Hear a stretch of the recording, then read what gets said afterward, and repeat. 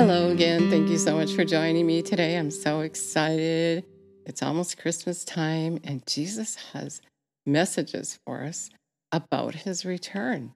He's coming again, and it's so exciting to know that he is and that we actually have a part in that. Let's acknowledge him. Jesus, we thank you and praise you. You're so good. You're so exciting. There's never a dull moment with you when we're hanging out with you, Jesus. There's always word of things to come, and we're so excited, and we just want to be here for you. We love you and praise you and give you all the glory. You know, that's what we're talking about today, is being there for Jesus. He's coming. And compared to just like when he came the first time, he used Mary. And so I want to just read this little part to you. In Luke 1, Elizabeth, in her old age, had a miracle. She became pregnant, and an angel of the Lord came to her and came to Zechariah and told him. And just to prove that point that you have to believe, this was God's plan, and Zechariah didn't believe. And so he couldn't talk until the baby was born. 6 months after Elizabeth had become pregnant, God sent an angel, Gabriel, to Nazareth, a city in Galilee. The angel went to a virgin promised in marriage to a descendant of David named Joseph, and the virgin's name was Mary. When the angel entered the home, he greeted her and said, "You are favored by the Lord. The Lord is with you." She startled by what the angel said to her and tried to figure out what this greeting meant. The angel told her, "Don't be afraid, Mary. You found favor with God. You will become pregnant, give birth to a son, and his name, Jesus. He will be a great man, and he will be called the Son of the Most High. The Lord will give him the throne of his ancestor David, and your son will be the king of Jacob's people forever, and his kingdom will never, ever end." Mary asked the angel, "How can this be? I'm a virgin." And the angel said to her, "The Holy Spirit will come to you, and the power of the Most High will overshadow you, and therefore the Holy Child developing inside you will be called the Son of God. Elizabeth, your relative, is 6 months pregnant with a son in her old age. People said she couldn't have a child, but nothing is impossible with God." Mary answered, "I am the Lord's servant. Let everything you said happen to me." Can you say that? Can you say, "I'm your servant, and let everything you say happen to me"? I want to tell you that it's a rough road to believe God for a miracle as such, even though he came and told you, even though it's his plan. As Mary went through, people aren't going to believe you. They aren't going to believe that impossible thing is going to happen. And we have to be very careful we don't let their unbelief control us, because it's really a matter of God's plan or your plan. And if we're letting God take over, if we're letting his plan happen in our life, we have to sit tight with him. We have to spend a lot of time with him, and we have to get at his feet every day, because do you know that he does have a plan? He is coming. We know that we are in the time of his return, and you have a part. He has a part for you to prepare the way for him. And just like he said to Mary, if you get on your knees, you're going to hear him tell you your part. Jesus is coming again. And we're so distracted with the things of this world. We're running around trying to figure out what we're going to eat, what we're going to drink, and what we're going to wear, because it isn't real to us that Jesus is coming.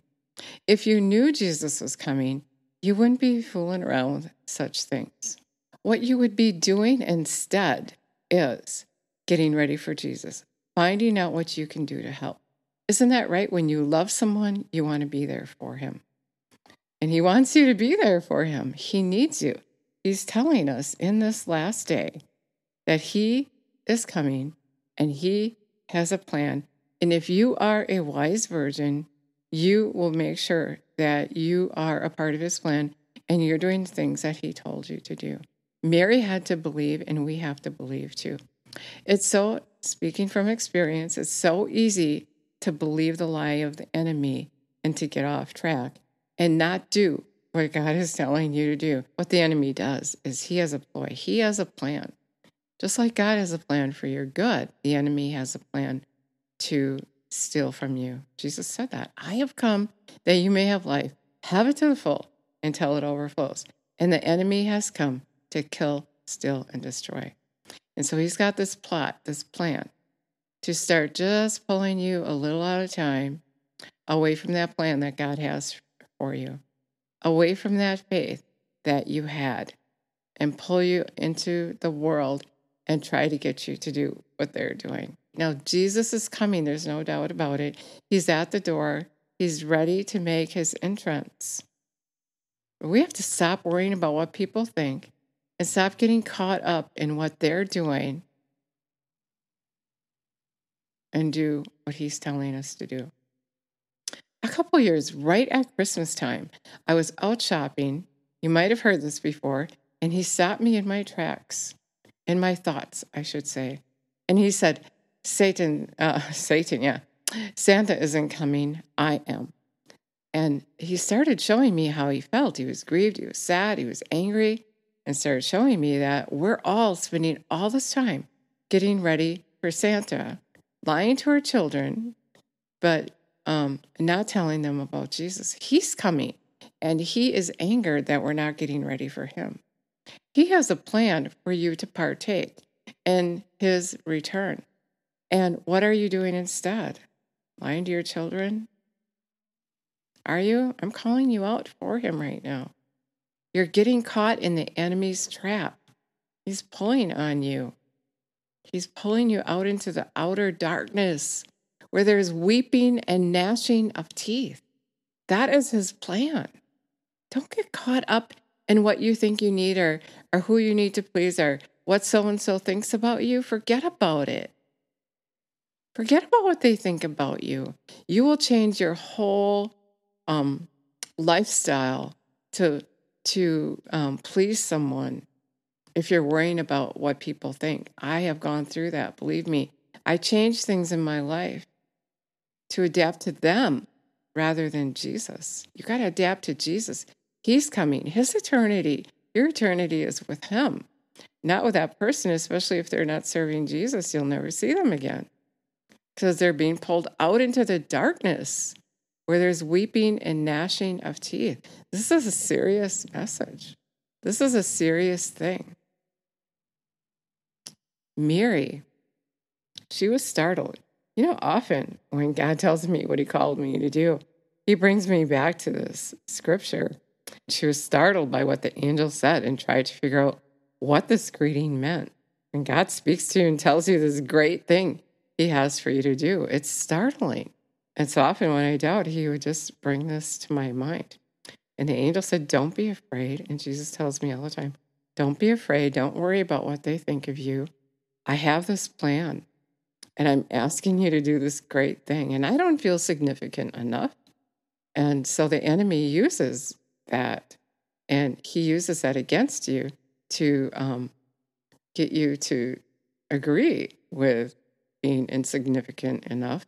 But it's not about me. It's not about you. It's about Jesus in you. And if he lives in you, then you're not insignificant. And you can do anything he's calling you to do. I'm talking to myself too. Anyway, then she asked the question. She's like, how can this be? And he said that the Holy Spirit, he told her how it can be, what's going to happen. And that's what Jesus does. He tells me what's going to happen. He tells me things to come. He tells me how it's going to happen. And in order for me to keep believing, I have to sit with him. I have to hang out with him. I have to hear it over and over again. Remind me, Lord, that I'm good enough. Tell me what you want me to do. Help me not to be afraid. And that's what you have to do too. He has a great plan for you. I always think about Adam. That was a marvelous, huge job to name the animals. God let him name the animals. And what about the ark? What about all the other things in the Word of God? God uses men. And he chose Mary. And Mary was willing. Are you willing? He chose you.